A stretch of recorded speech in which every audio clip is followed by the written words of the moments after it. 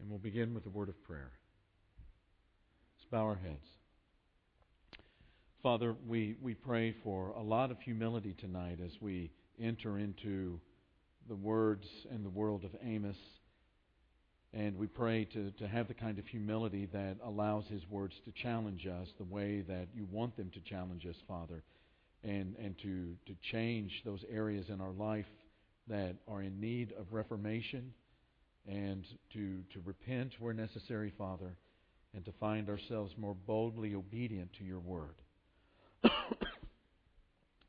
We also pray, Father, that as we study this word, that we will learn, that our minds will be enriched, that our souls will be expanded, that our hearts more in love with you.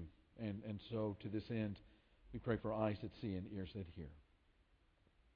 Bless our church. And we pray that with all of our might, that we follow your word, that we step in the footsteps of our Savior and our Prince, Jesus of Nazareth. And that as His disciples, Father, we endeavor with all of our strength to emulate His life in all that we do. Father, bless us, and bless us mightily in His name. Amen. I, for a lot of years, and maybe this is your experience as well, did not have a real handle on the prophets, major or minor, until I studied them under the great Old Testament professor here in the United States, Gary V. Smith.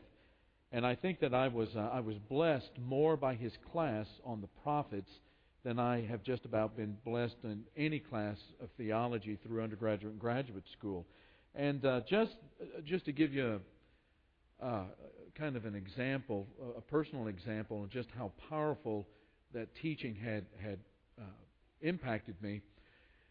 While I was in graduate school studying with Dr. Smith, Dr. Smith was not a very slick individual at all. He was a short man, short sleeves with a tie, pocket protector, crammed with pins, real thick glasses, cheap haircut, and he was an old plowboy, a former plowboy from the state of Iowa. There was nothing really pretentious about him at all, except that his insight into Scripture was just about second to none. And I can remember him going over the latter chapters of the minor prophet Micah. One afternoon, windows are open. It's a little bit hot in the classroom, and I'm just taking notes feverishly. If you've ever seen me take notes, I try to write down every word. I'm just taking notes, no notes, just taking them all down. When I realize that there's what looks like sweat that is hitting that paper. And it turned out it wasn't sweat at all. I kind of stopped for a minute, and I realized that there were tears in my eyes. So powerful was his teaching on this book. And he opened up Amos to me, and has written a couple of commentaries on Amos that I have in my library. It is just an unbelievable book. And I want us to look at it with open eyes and with humble hearts over the next couple of weeks. First question I want us to kind of look at as we set the background to the book of Amos is to answer the question, who was the shepherd of Tekoa, which was a military town not far from Bethlehem, by the name of Amos.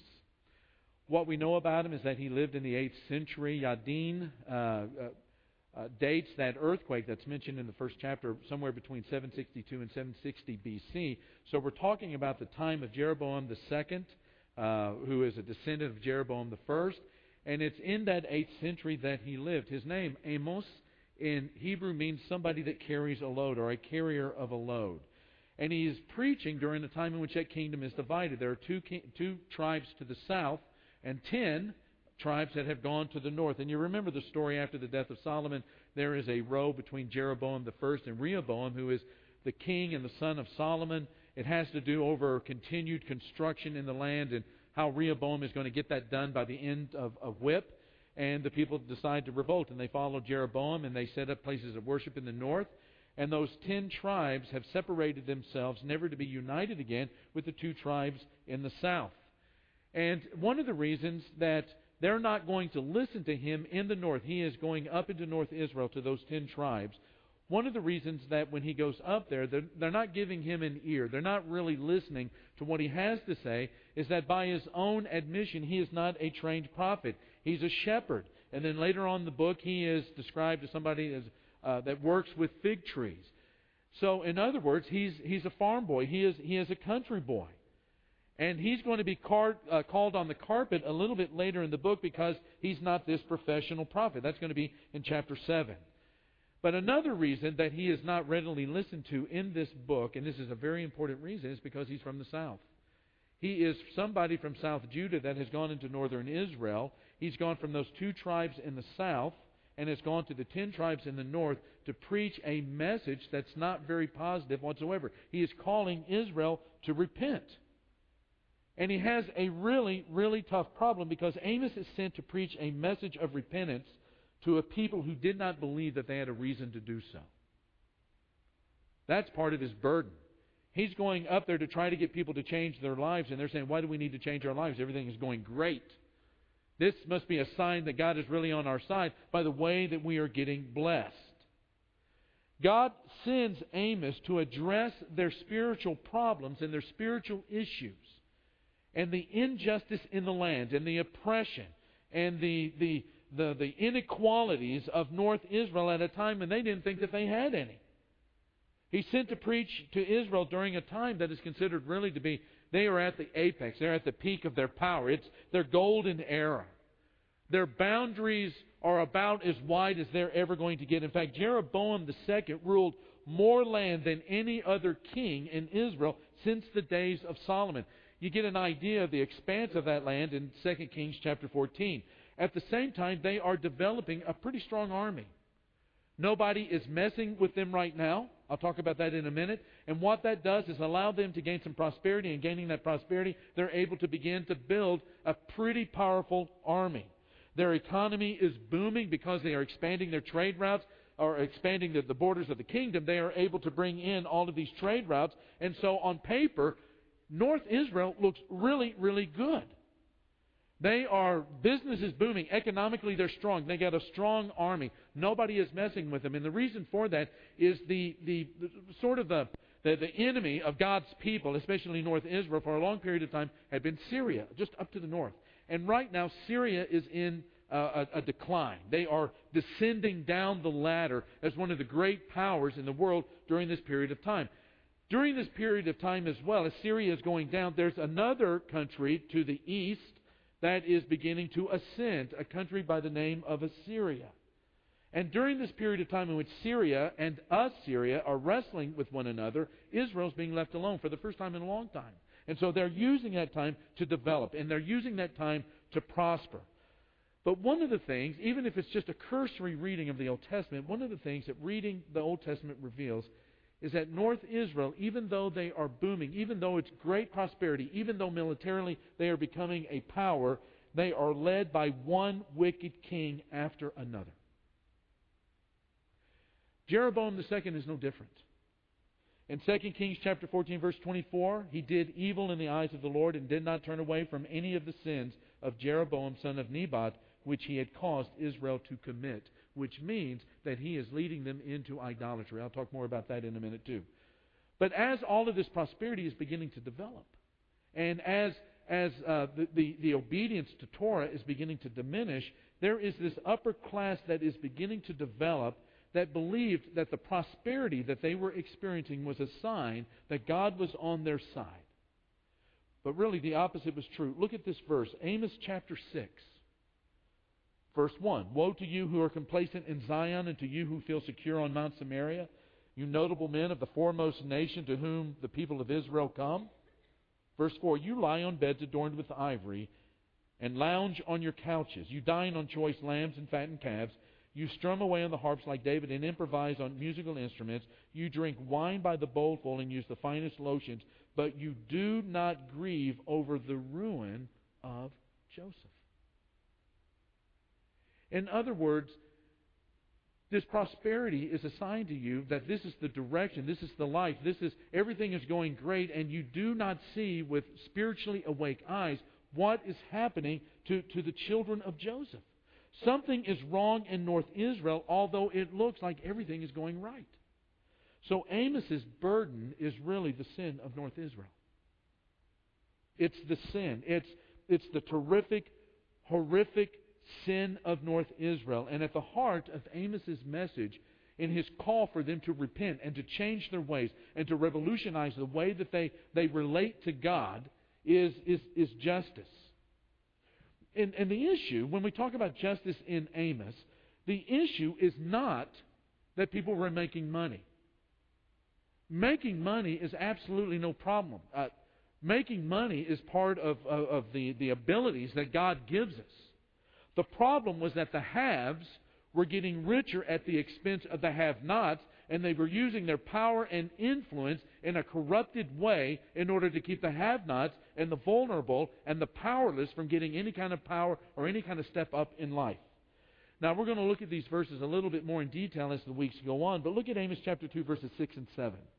This is part of a song that Amos uses to try to get the people to wake up to their sin. We'll talk about this next week.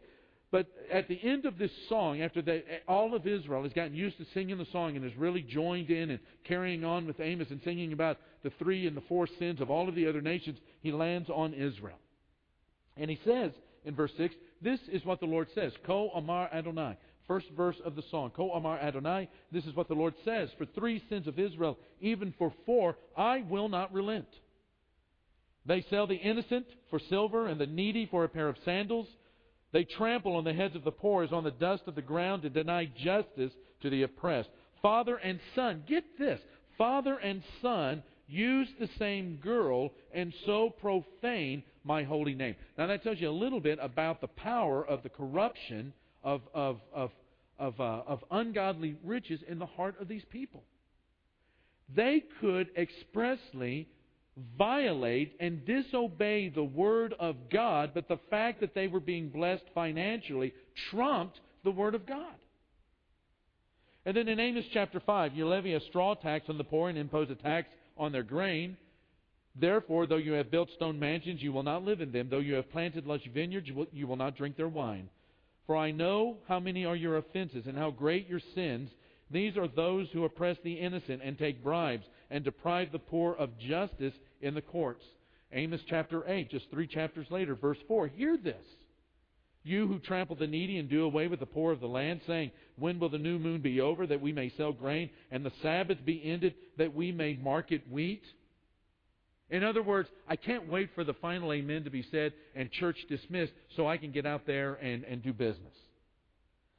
Skimping on the measure, boosting the price, and cheating with dishonest scales, buying the poor with silver and the needy for a pair of sandals, selling even the sweepings with the wheat. And one of the most famous verses in all of Amos, it has been used a lot in the 20th century of North America, Amos chapter 5 and verse 24, let justice roll on like a river, and righteousness like a never-failing stream. Which kind of brings up a very interesting question. What does it mean to talk about justice and injustice in the book of Amos? Now, in the Bible, to talk about justice or injustice is not a plea for more cops on the beat. It's not to get more cops out there to make sure that crime goes down, even though that's an incredibly important thing. And to talk about justice and injustice is not to try to get larger prisons or to get stricter sentences. In the Bible, biblically speaking, justice has more to do with how we treat the innocent than how we treat the guilty. Let me say that again. Justice has more to do with how we treat the innocent than how we treat the guilty. Justice in the Bible is much of the time an economic issue. Theologically, it is based on the first words of the Bible that tell us that God created everything. Therefore, it is not ours to be hoarded. In other words, God created the heavens and the earth and said it was good, and created man and woman and told them to multiply on the earth and to enjoy the earth, the point being that He wanted everyone to benefit from His good creation. And there were teachings in Torah that underscored this theologically.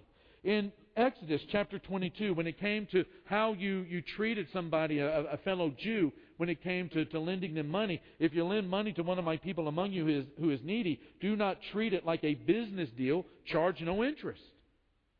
That is, if you've been blessed and this person has not, bless them.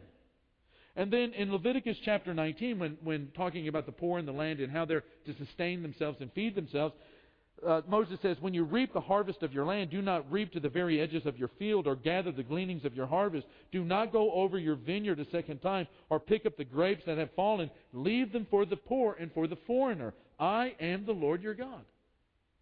And then, if you got into debt and you were to sell yourself for a period of time to one of your neighbors in order to pay off that debt, in Deuteronomy chapter 15, this is what Moses has to say. If any of your people, Hebrew men or women, sell themselves to you and serve you 6 years, in the 7th year you must let them go free.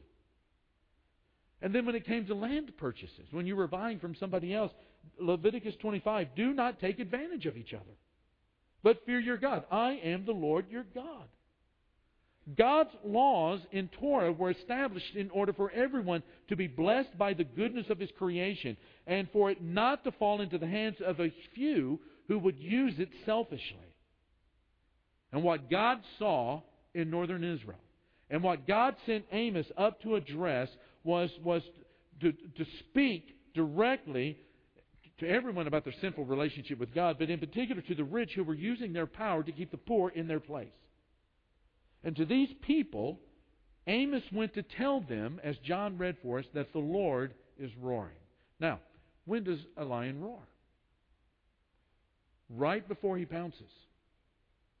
And so what Israel, who knew what lions were all about, when they heard Amos say that the Lord is roaring, there is a lion that roars from Zion, what they were supposed to hear is that God is getting ready to pounce. And the question is, how do we save ourselves? What are we supposed to do to keep this calamity from coming down on us? In Amos chapter 4 and verse 12, therefore this is what I will do to you, Israel, and because I will do this to you, Israel, prepare to meet your God. Over and over and over and over again in this book is a call for them to repent and to recognize the presence of God. A God who will forgive them if they repent, or a God that will bring judgment on them if they don't. And 2 years after Amos began to preach, there is an earthquake that put an exclamation point on what Amos is saying. Now, one of the interesting things about this book, and we know this from history, is that the Assyrians are the ones that came down and wiped out in 721 those 10 tribes, wiped out the capital in Samaria, took those 10 tribes into oblivion. But what's interesting about Amos is that Amos is really talking about the Assyrians coming as God's judgment. But the Assyrians are never mentioned. And the reason for this is that God, not the Assyrians, He is the one that they are going to have to do business with. He is the one, not the Assyrians, that is bringing the judgment. The Assyrians coming is not some random historical occurrence. It is the judgment on God, of God, by God. It's a judgment on the people of God by God because they did not heed His call to repent and to change their life and to revolutionize the way that they interacted with one another so that there is justice in the land. The lion is roaring. And sadly, there is no indication that anyone in North Israel paid much attention to what Amos had to say. In fact, the opposite is true. They really did fight with him a lot over what he had to say. But as we close tonight, Amos teaches us two things to think about. The first is God is not fooled by superficial worship. God is not fooled by superficial worship. Amos is not the only place where this is addressed. It's addressed all through the prophets. True worship and obedience to God that is heartfelt go hand in hand. And yet what is happening in North Israel with those 10 tribes, the majority of the people of Israel, is hypocrisy.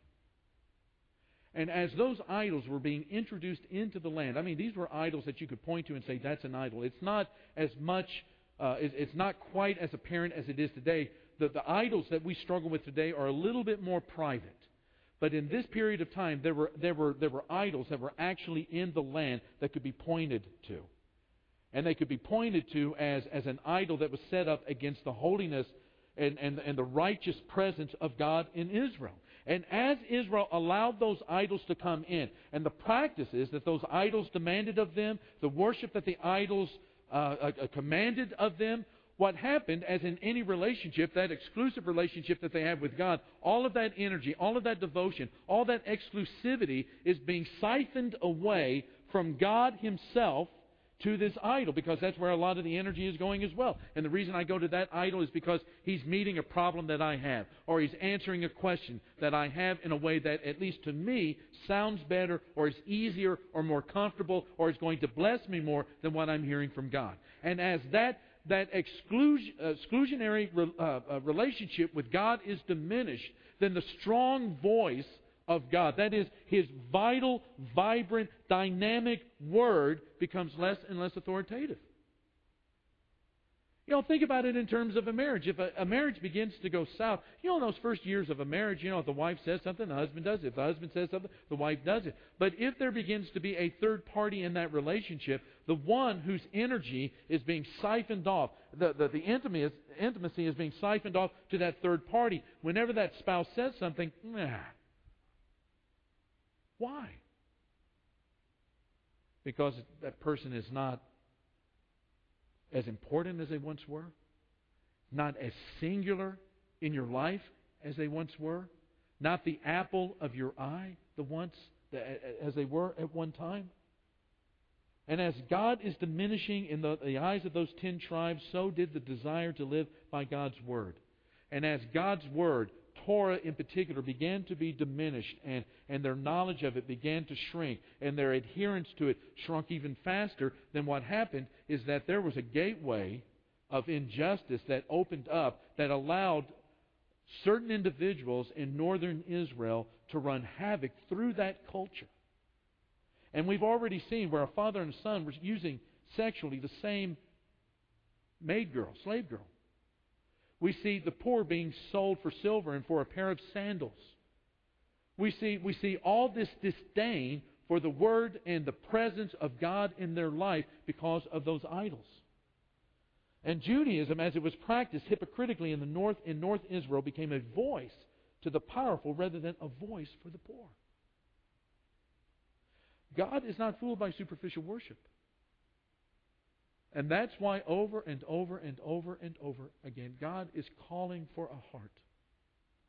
In Hosea chapter 6, which Jesus quotes in Matthew chapter 9 with the Pharisees who don't really get it, their religion's pretty superficial as well. It's shallow. What he says he quotes Hosea chapter 6 and verse 6. Go and learn what this means. I desire mercy, which is actually the word chesed, which means a devotion, a continuing, abiding, profound, consistent, to the high pitch of loyalty, devotion to one person. I desire chesed, not burnt sacrifices.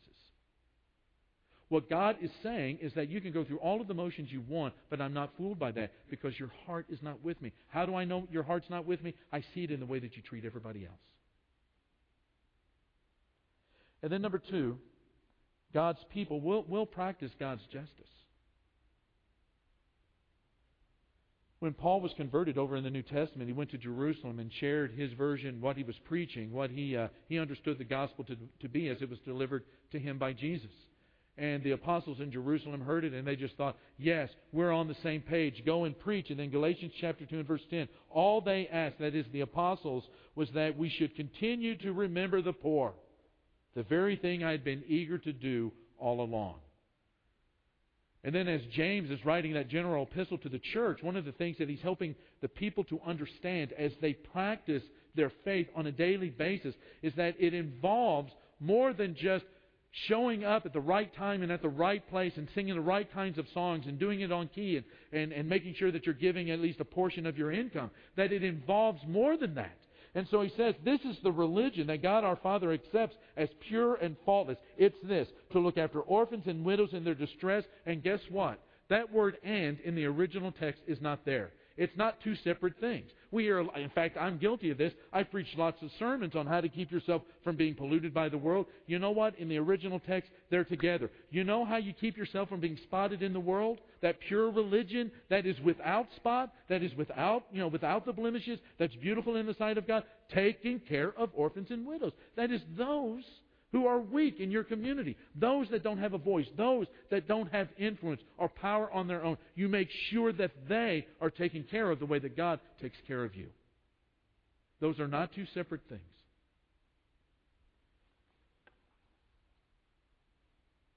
You know, the more I think about Amos, the more I think that it is an extremely relevant book, even though, it was written nearly 3,000 years ago.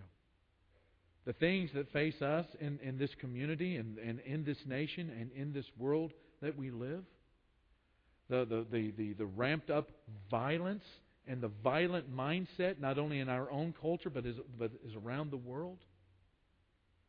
There is as great a need for justice in the world to be practiced the way that God mandates it in His Word than I've really ever seen in my entire 52 years of living. And one of the things that Amos is going to teach us is exactly how important that is, not only to the world, but to God. Jeff's going to lead us in a song right now. It's an invitation to you during the singing of this song to come and to make your life right with God if you've been out of step with Him. Or it's an opportunity for you to find yourself entering the kingdom of God through participating in the death, burial, and resurrection. Your sins being washed away in baptism after confessing that Jesus is your Lord and there are no others. And repenting of a life in which you were going in the opposite direction of God and have turned yourself around and with all of your might choosing God each and every day. If that describes you, we're going to have a couple of our shepherds down here at the front come talk to Him as we stand and sing together.